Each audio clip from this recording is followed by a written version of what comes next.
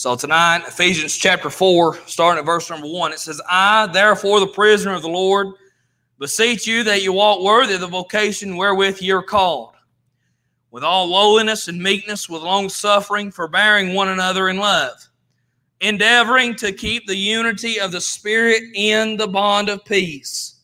There is one body and one Spirit, even as ye are called in one hope of your calling, one Lord, one faith, one baptism, one God and Father of all, who is above all and through all and in you all.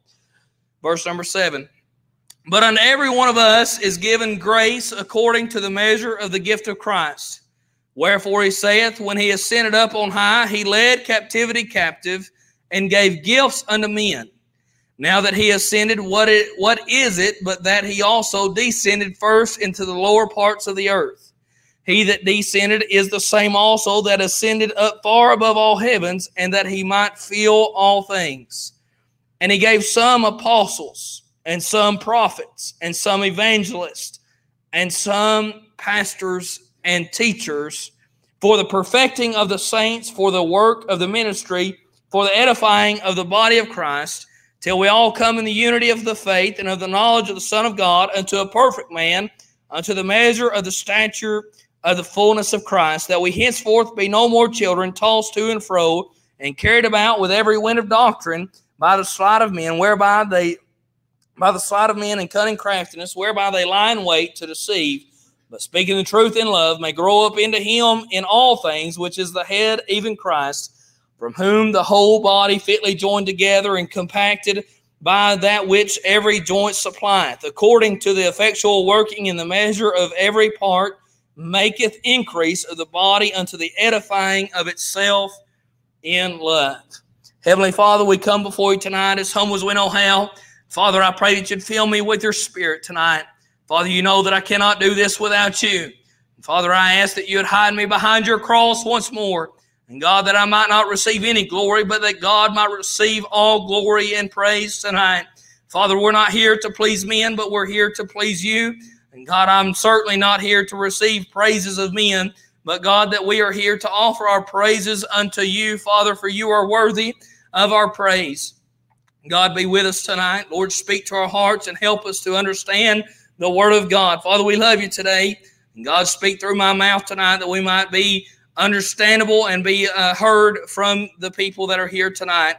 And Father, that something may speak to their heart, that they might grow closer to you. Father, we love you tonight. In Jesus' name we do pray. Amen. So in verse number 7, we find tonight, it says, but unto every one of us is given grace according to the measure of the gift of Christ. I'm going to break it down tonight for you if I can, with the Lord being my helper, because I've researched this and I've read some commentaries tonight, and y'all pray for me. But Dr. Warren Wiersbe said, how does the believer discover and develop his gifts? By fellowshipping with other Christians in the local assembly. Gifts are not toys to play with. They are tools to build with. And if they are not used in love, they become weapons to fight with, which is what happened in the Corinthian church.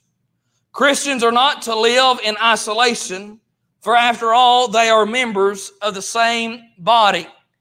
And so we see, and I've been teaching on or preaching on the unity of the believers for the last several weeks on Sunday nights. But now, not only are we seeing the unity in the body of Christ, but we are seeing, and last week I talked about the responsibilities that we had in the body of Christ. Miss Julie, I sound very loud. Am I real loud tonight, or is it just me? I feel like I'm very loud. Y'all are good? Okay. As long as y'all are good, that's fine. I hear a reverb. Okay, that's fine. That's fine. But I've been talking about the responsibilities that we had in the body of Christ. And tonight, with the Lord being my helper, I want us to understand how to use our spiritual gifts. Our spiritual gifts are to edify one another. And we have to understand what our spiritual gifts are before we know how to use them. I mean, if And when I was a young kid, when my father took me onto a baseball field, I didn't know how to hold a baseball bat. I didn't know how to hold my hands right or how to swing the bat all the way through. And I didn't know how to make my eyes focus in on a baseball that looks like a pebble coming at you from the mound or from your dad pitching it to you. I didn't understand how to use a glove and how that glove correlated with when somebody throws the ball at you, you're not supposed to let it hit you, but you're supposed to catch it with your glove. And I didn't understand a lot of this as a child. And when I started playing the guitar, I didn't understand, and I still don't understand a lot of things about music. And I never learned music theory or anything like that. I just learned a couple chords, and I just kind of took off from there. And I try to make a joyful noise. I know it ain't the prettiest and most perfect pitch and all that, but I do try to please the Lord in the talent that He has given me. It's not the best talent, but I do try. And I understand that a lot of people, they want to sing on perfect pitch and perfect key and all that, and that's all well, fine, and good. And honestly, if God has given you the gift to do that, then I think you probably bring great honor and glory to God in that. But what I'm saying is not every person is going to be perfect. Not every gift is going to be the same. It might be the same outwardly, but I know Miss Sue is a fantastic piano player. I can bang on the keys and I can chord some chords on that piano, but to make the song sing itself, I cannot do. And Miss Sue can. There's other pianists that can never sing a word out of their mouth, but listening to them play that piano, you don't need any music or you don't need anybody singing because they have such a talent to play that instrument. And I've heard guitar players who never had to speak a word, but can make the guitar strings sing like a bird. What I'm saying is that if you can play a guitar, it doesn't have to sing the song for you. But all you have to do is that if you can play it for the Lord. You don't have to make the song bounce off of the piano keys to glorify God or to even build up the church. But what you have to do is just play and just worship and let the Holy Spirit guide you in that worship. Let everything that is done be done unto the glory of God. And what I understand from what Warren Wiersbe said is that these gifts are not toys to play with, and we think that they are. We think that we can just pick them up anytime we want to, and that we don't have to think or have a consciousness of how we are playing with them. But sometimes singing is out of order. Sometimes preaching is out of order. Sometimes playing instrumental is out of order. But what is never out of order, I believe, in my own personal life, is that prayer is never out of order. And I have met some of the greatest prayer warriors on earth in my life. There was a woman by the name of Sister Janie Bivens. Her father was a preacher. Her husband, I believe, became a preacher after he got saved and right with the Lord. But she is in her mid-80s now, I believe. But when I first accepted the call to preach, I went to her because I knew that if you, and listen, she's the type that if you call her at 1 a.m. and you say, Sister Janie, I need prayer. Will you pray with me? She will drop on her knees, hanging on to the phone, and she will go before the throne room of heaven and pray on your behalf. And I went to her and I said, Sister Janie, if anybody can pray over my ministry, if anybody can get a prayer through to God, you can. And I said, I don't know what I'm doing, and I'm scared to death to do it, but I said, if you'll just lay your hands on me. Oh, I feel the Lord. I said, if you'll just put your hands on me, and if you'll just pray over me, I believe the Lord will answer your prayer, Sister Janie. And she was probably in her late 70s when I went and done that. It's been nine and a half years ago, and a couple months after I announced my call to preach, I went into her little house. She only had like a 1.5, two bedroom house, very small, very, very tight space. And I went in there, and she was in her den, her reading area. And I went in, and I didn't even sit down. I just went ahead and got on my knees. And I put my hand on her knee and I said, Sister Janie, would you please pray for me? And listen, you ain't never heard the sweetest prayer in all your life. When that little old woman, frail in body, but mighty in spirit, started talking to her Savior. Started talking to her daddy, because she really believes. And we all ought to have a relationship with the Father where we can call him Daddy. Daddy, it's me again. I should say, Father, it's Sister Janie again. I need you to hear my prayer. I'm praying over this young man who's taken a step of faith to do your will. And I don't remember all the prayer that she prayed, but I remember just in a few moments that room felt like heaven. And listen, I've never experienced a time where prayer was out of order. And there is a gift to prayer. Not everybody knows how to pray right. Not everybody knows the correct way to pray. And the Bible teaches us there is a correct way to pray. Today I was asked by the Vogt family that if I would pray for them on their behalf. And I asked them when I sat down with them, I said, please be specific when you tell me how you want me to pray for you. And a lot of people will say, well, preacher, will you pray for me this week? Well, sure, I'll pray for you, but I have no idea how you want me to pray for you. And a lot of times the reason that is for one, to get me off their back.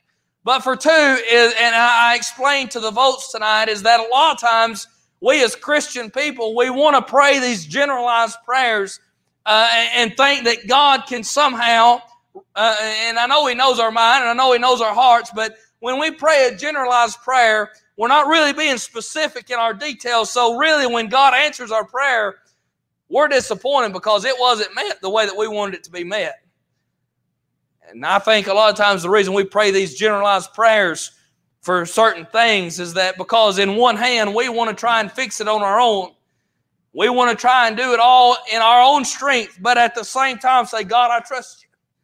So while you're holding on to this situation in your life and you're praying and asking God to move in that work, but you're not being very specific, you're still holding on to your willpower. And God does not answer those prayers. You must surrender it all to God. You must let go and let God, as people have said throughout time. And that's another phrase that's been used out of context. But you really have to just let go of the problem and let God have it and trust Him in the process. Prayer is a gift. And gifts are not toys to play with. And I'll get somewhere later on in 1 Corinthians 14. But I don't want to get there just yet. I'm still in verse number 7 tonight. Not only are gifts not toys to play with, but they are tools to build with. And all through the Word of God we find, especially in the book of Jude. I love the book of Jude. It's a very short book, just 24 verses, I believe it is, 25 verses. But anyway, in verse 21, somewhere right along in there, the Word of God says, building up one another on your most holy faith. That is what our gifts are to do for one another. Miss Dixie has the gift, and listen, I'm not trying to embarrass her tonight, and I'm not trying to speak ill of her tonight. I think it is a great honor to have Miss Dixie in our church. We need more Miss Dixies. And when Miss Dixie is no longer with us, there's somebody going to have to step up and fill her shoes. Miss Dixie is faithful in picking up her phone and dialing that number and saying, hello, sister. I just want to check on you today. Is there any way that we can pray for you? Is there anything that we can go to the store and get you? Do I need to take you to the hospital? Do I need to go to the pharmacy and get you medicine for you? And Miss Dixie has been faithful in doing that, and I thank God for Miss Dixie. But she might not think she's very important to Bluebell because all she does is pick up a phone. Miss Ken may get tired of her being on the phone so much, but thank God she's doing the work of God. She's being a blessing from Bluebell because what she does is that she's reaching out and she's doing the work that God has blessed her with, and that is a gift. And what she's trying to do is she's trying to build up the church. She don't want me to talk about her tonight. I'll probably get fussed at walking out the door tonight. Because the reason that I talk about Miss Dixie tonight is because my babysitter, who became like a third granny to me, was the same way. She would not take any credit.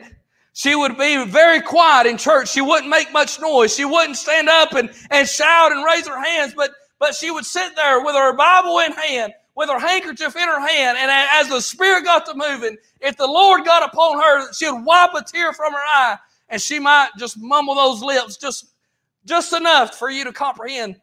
Thank you, Lord. My third granny has went on to be in heaven. I've got two up there. I've got one living. My mother's mother is still alive. Thank God for her.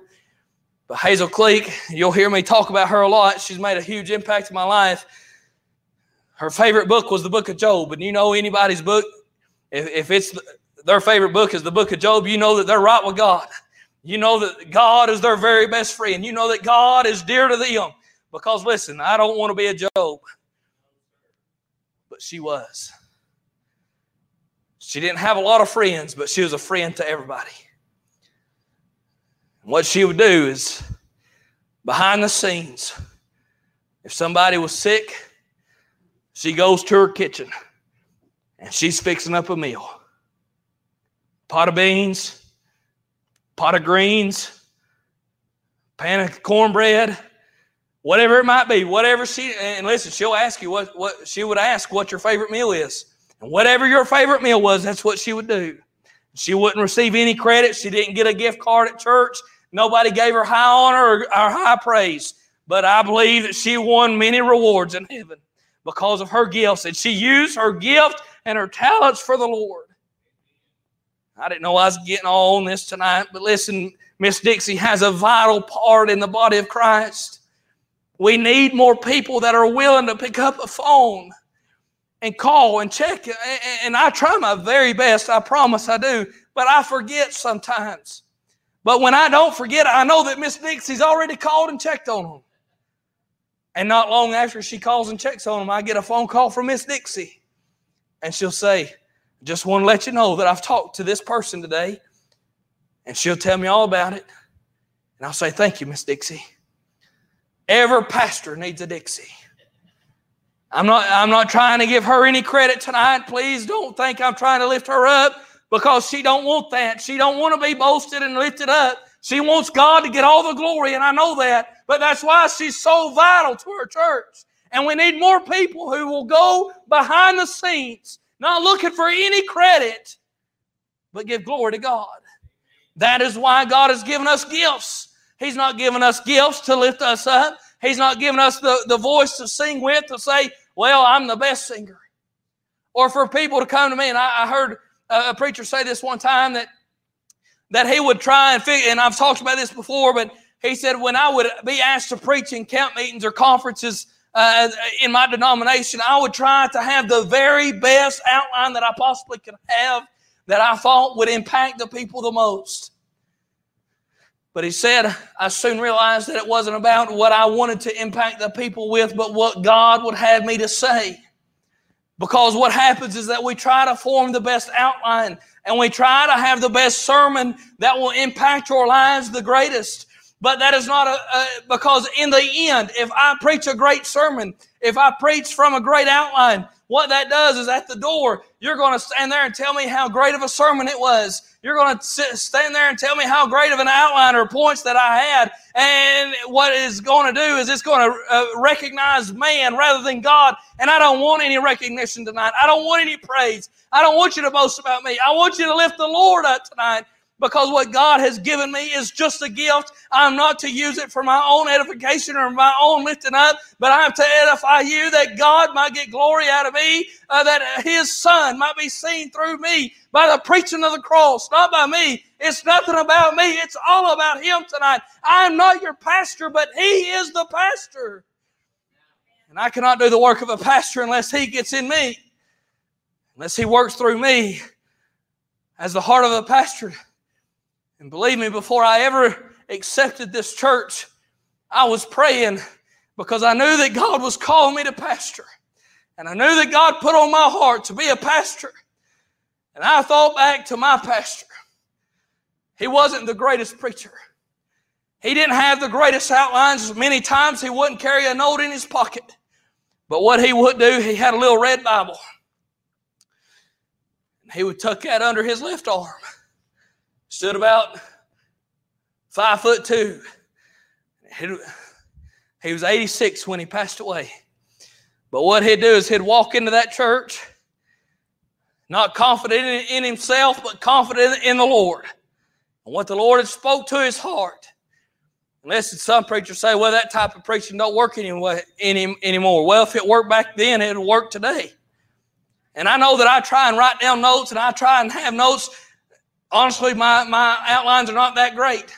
I might put down quotes and verses and things to give to you that go along with what God has put on my heart, but my notes are not that great, honestly. But what he would do is he would walk in to that church, and by the time I was born, he was already in his late 60s. But anyway, God saved him in 1954, and he started pastoring in 1955.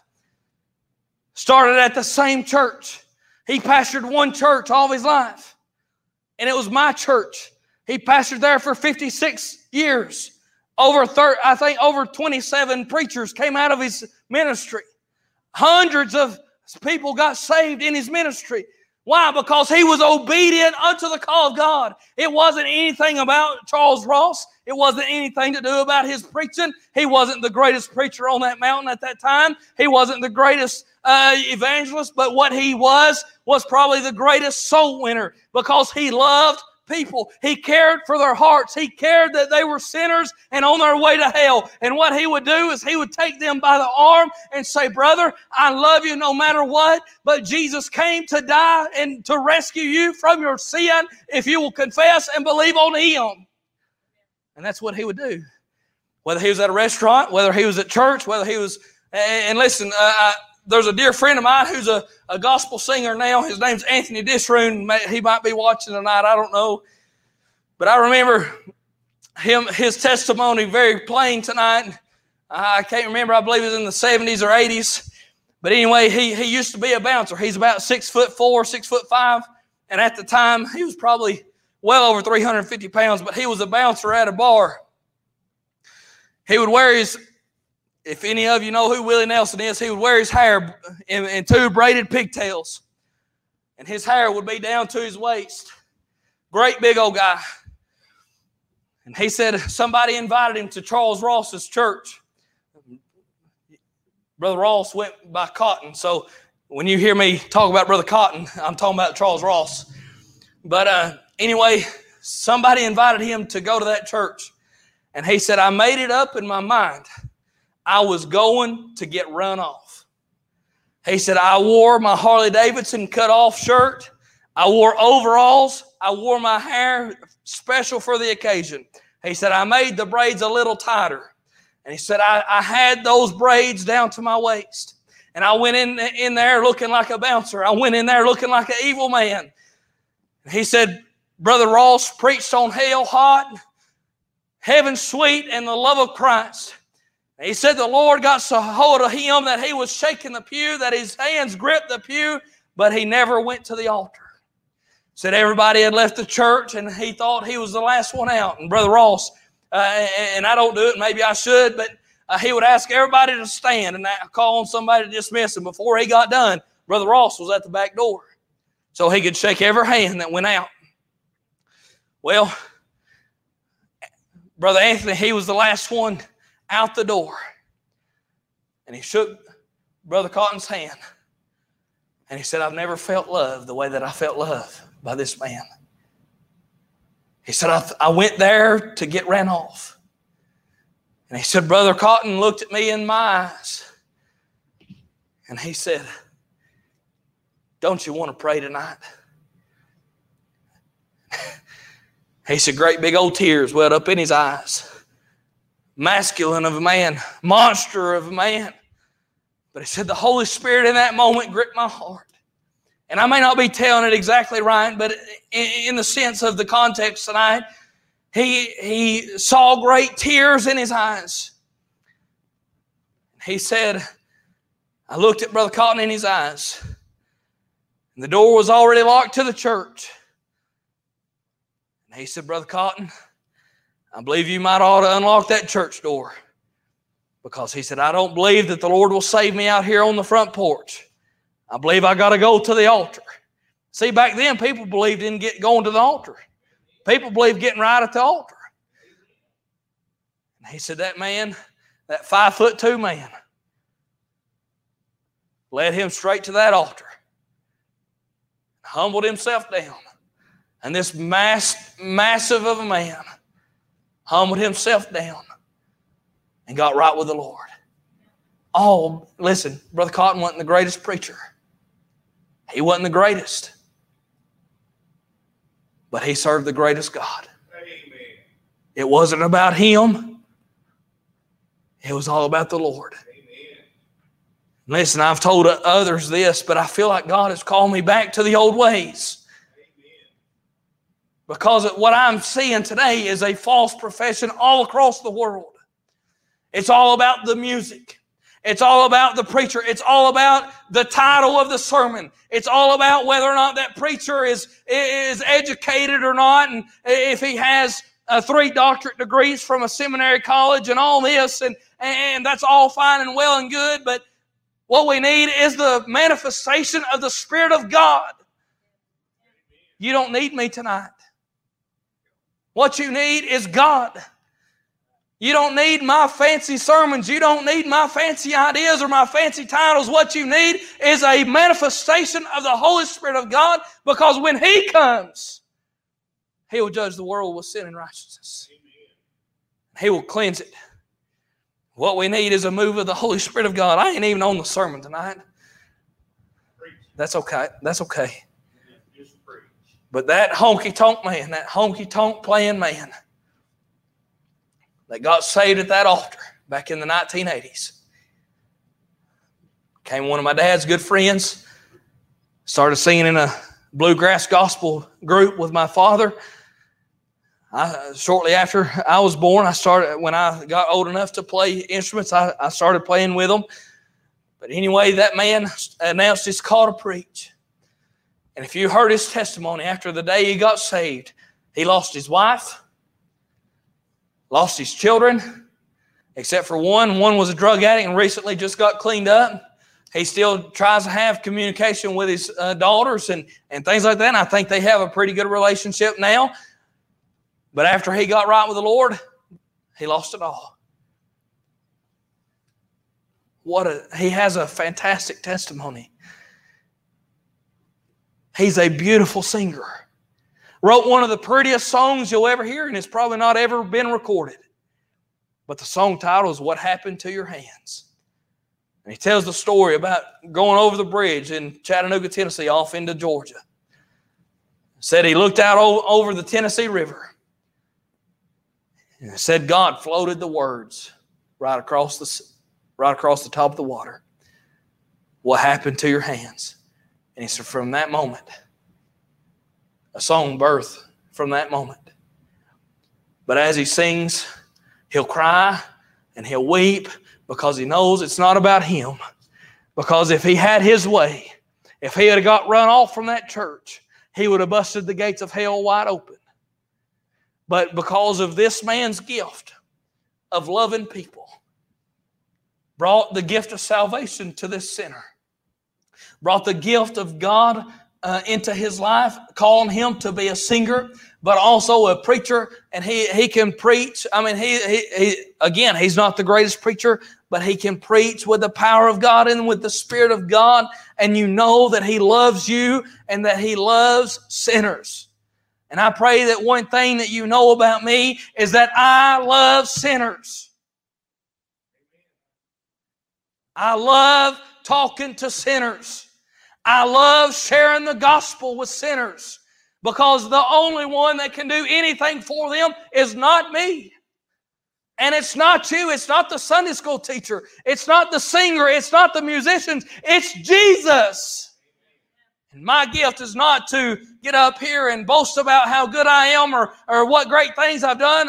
I'm not up here talking about my doctorate degree or my master's degree or anything like that. But I'm up here trying to tell you that only Jesus can help you.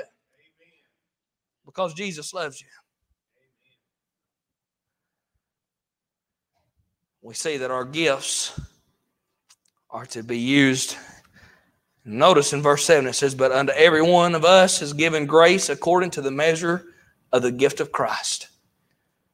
Christ has given every man just a measure of faith to perform the gift of God. And that gift, based off the measure that He has given to us, is to bring glory and honor unto Him and to edify the church. The steps in salvation are justification, meaning that our sin was justified when Christ died. Sanctification is a process. It is a lifelong process. We will never fully be sanctified on this side of heaven. But sanctification is a process. So we see justification, sanctification. Thirdly, we find that edification is a responsibility of the child of God. We are to build one another up on our most holy faith.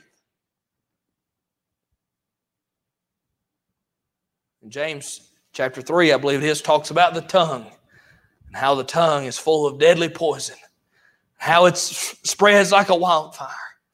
Listen, your tongue can do more damage in a split second than if you would have reared back and hit the person with a fist. We are to edify one another. That means that we are to lift one another up. We are to encourage one another. We are not to kick one another down. We are not to talk down about another person, but we are to lift one another up. Because God has given us a measure of grace for the gift of Christ. Jameson Fawcett Brown, I'm just going to close with verse 7. Y'all stuck with me the rest of the month, so. Jameson Fawcett Brown broke down this word in verse number 7. He said, but unto every one of us is given grace to the measure of the gift of Christ. And notice the first word. And that first word is but. But. Meaning one God and Father of all, who is above all and through all and in you all. But unto every one of us is given grace according to the measure of the gift of Christ. And Jameson Fawcett Brown said, though one in our common connection with one Lord, one faith, etc., yet each one of us has been assigned to him his own particular gift to be used for the good of the whole. None is overlooked.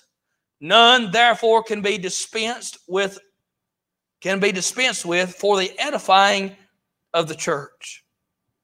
All gifts that men receive are given by God's grace for the edifying of one another.